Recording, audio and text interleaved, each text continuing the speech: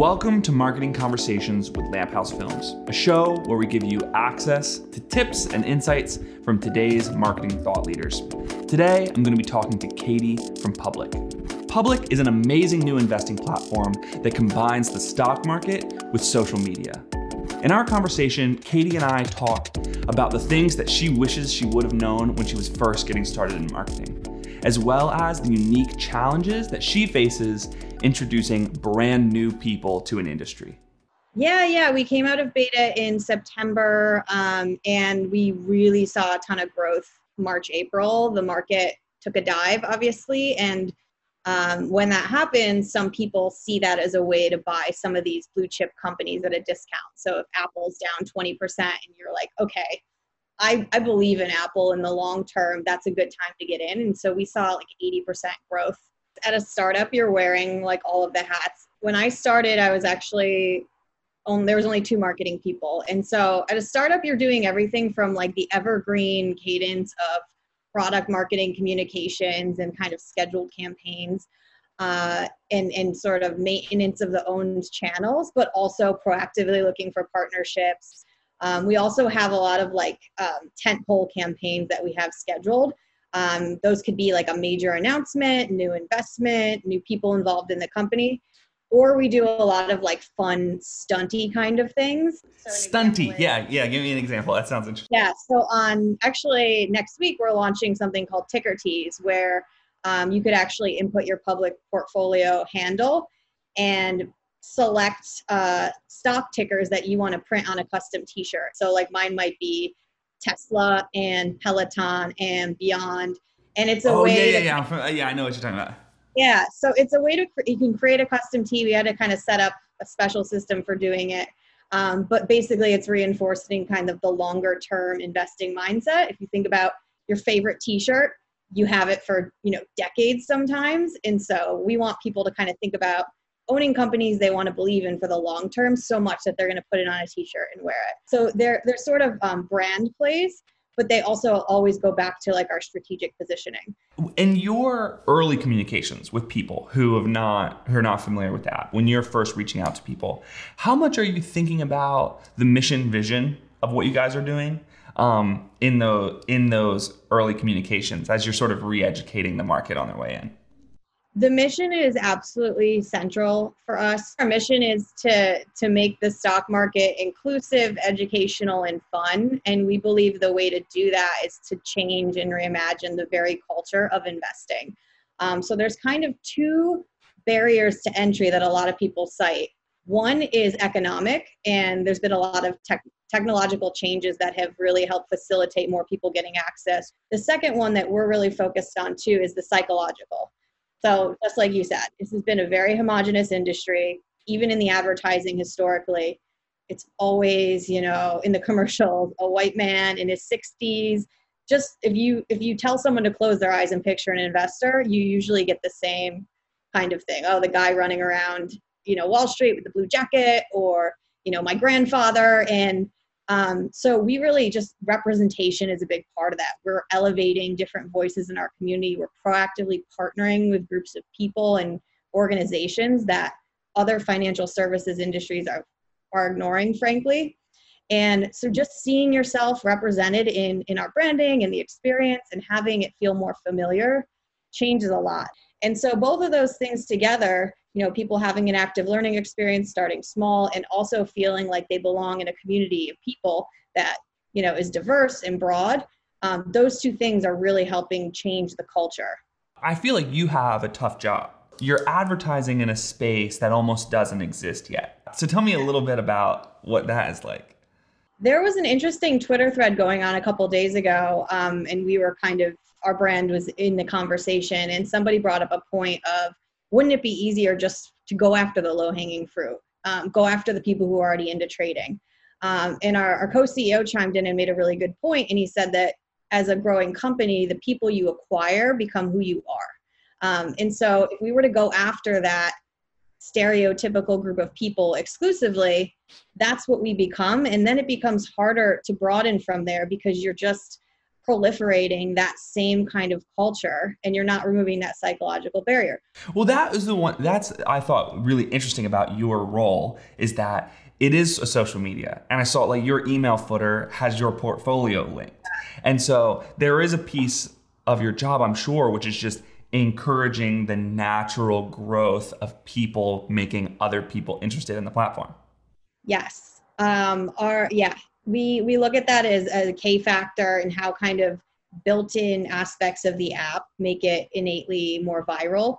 And so one thing we did is you could actually, if you want to share your activity, so say today I invested in Peloton, obviously a big Peloton fan, I can actually with one click create like a beautiful Instagram story that has my investment and links to my profile with one tap. So there's things like that that are built in to encourage people to share, and that obviously drives our growth.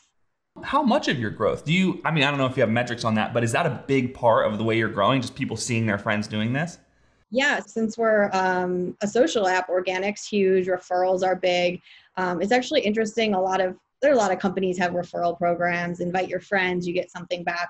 In ours, you invite your friends and you get a free slice of stock. Yeah, I just did this the other day. Yeah, which is great. It's a nice little perk, but it's actually, when I invite my friends, yes, I love the stock, but it's also like they're now enhancing my experience in the app. Now I can pull them into a chat group. I know more people in the community. So to the extent that your friends are on the app, it becomes infinitely more fun. And so you have that double incentivization. You also have kind of the looking at like the hierarchy of needs. You telling your friend you're investing is sort of like, it's a positive on you in many cases. So people are also incentivized in that people want to look smart in front of their friends. They want to look like they're using the cool new apps. And so all those things work together to drive referrals. I take it a lot of like the people on your platform are first time investors. 90%. 90%.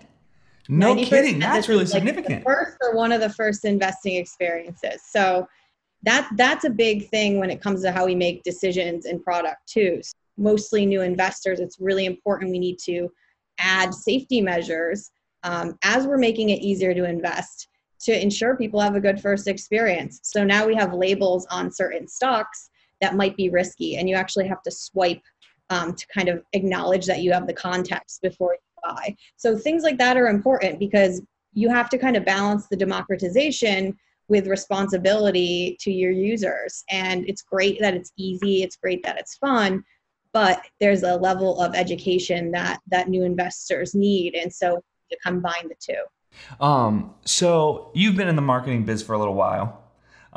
You've been here for a little less than a year, but you've been sort of working in marketing for a while.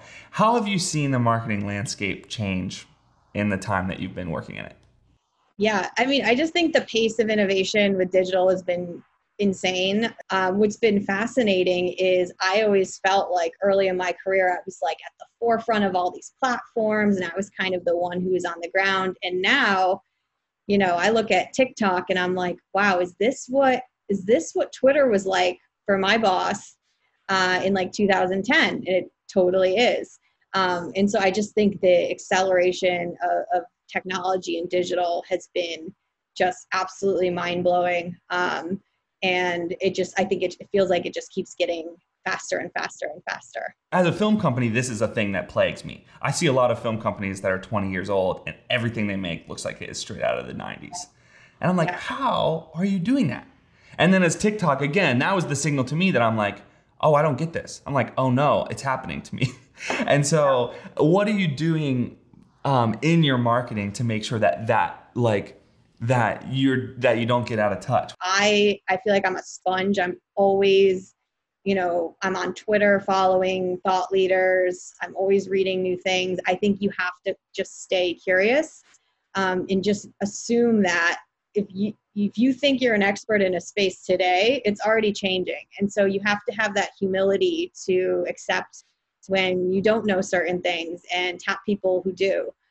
So what would your tips be to marketing professionals? So the audience of the show is a lot of people who are 5 years behind your journey as a marketing professional. So what is the thing that you wish that you knew then, and what are some tips that you would give to those? I think one thing is kind of when you're early in your career, you think that your career success is going to be tied to you knowing everything. And what I've found is that oftentimes the smartest people in the room are the people who have the confidence to ask questions, have things broken down, because half the time, half the people in the room have the same question. And I think when you're younger, especially, you feel like, okay, I'm just going to hold it in. But, I have a mentor who's been a CEO of many companies. And what I learned from him is he is always the first person to ask a question. He's never afraid to look uninformed. And if anything, it just shows that you're engaged, you're curious. It allows people to have more empathy just from a business relations standpoint, that like you're a human being and you're getting on that level with them. And that's something I only recently kind of started being more comfortable with. So don't be afraid to talk about what you don't know and ask questions. And another thing too is I think sometimes marketers when I started my career, it was kind of that boom of marketing conferences, and marketers always they had these posses and they were always in these clusters. But some of the most interesting things I learned that kind of have inspired me as a marketer come from other industries. And so I think diversifying kind of your connections and the people you're engaging with, either outside of your industry, like we're doing right now, or even with other roles, that is where you're going to grow, and not necessarily in these little echo chambers. Yeah. And we live in a world that like all of our favorite apps are literally just like algorithms designed to be echo chambers. And so that's a good reminder to like find a way to break out of your circles, because the rest of the world has a lot to teach you.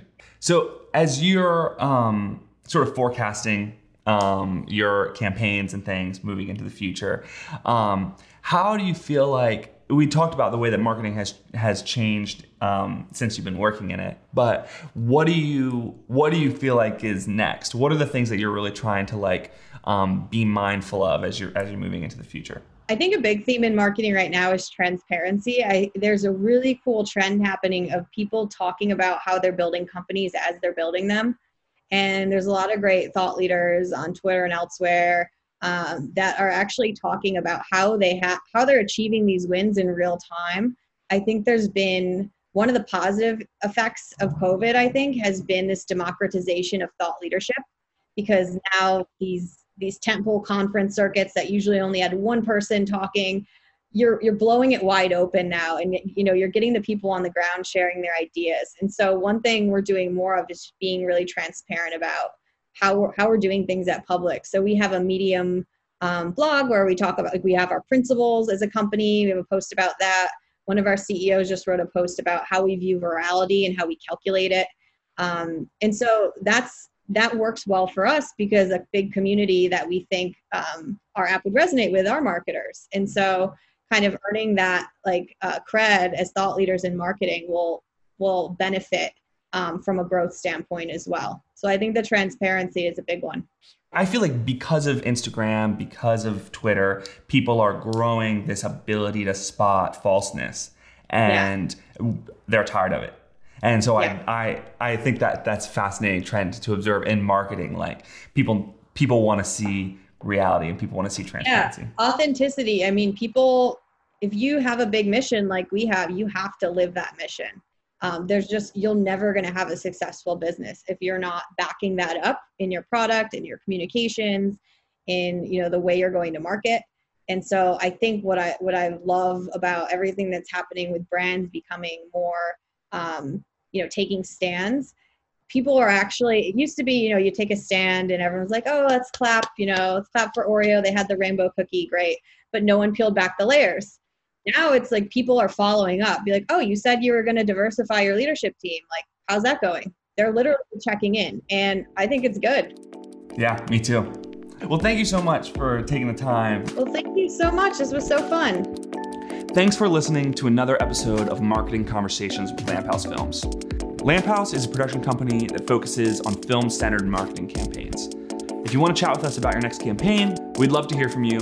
I'm Josh at lamphousefilms.com. If you're enjoying these conversations, make sure to subscribe and write a review in Apple Podcasts. That helps more people find the show. Don't forget to tune in next week for my conversation with James Gregson from LEGO.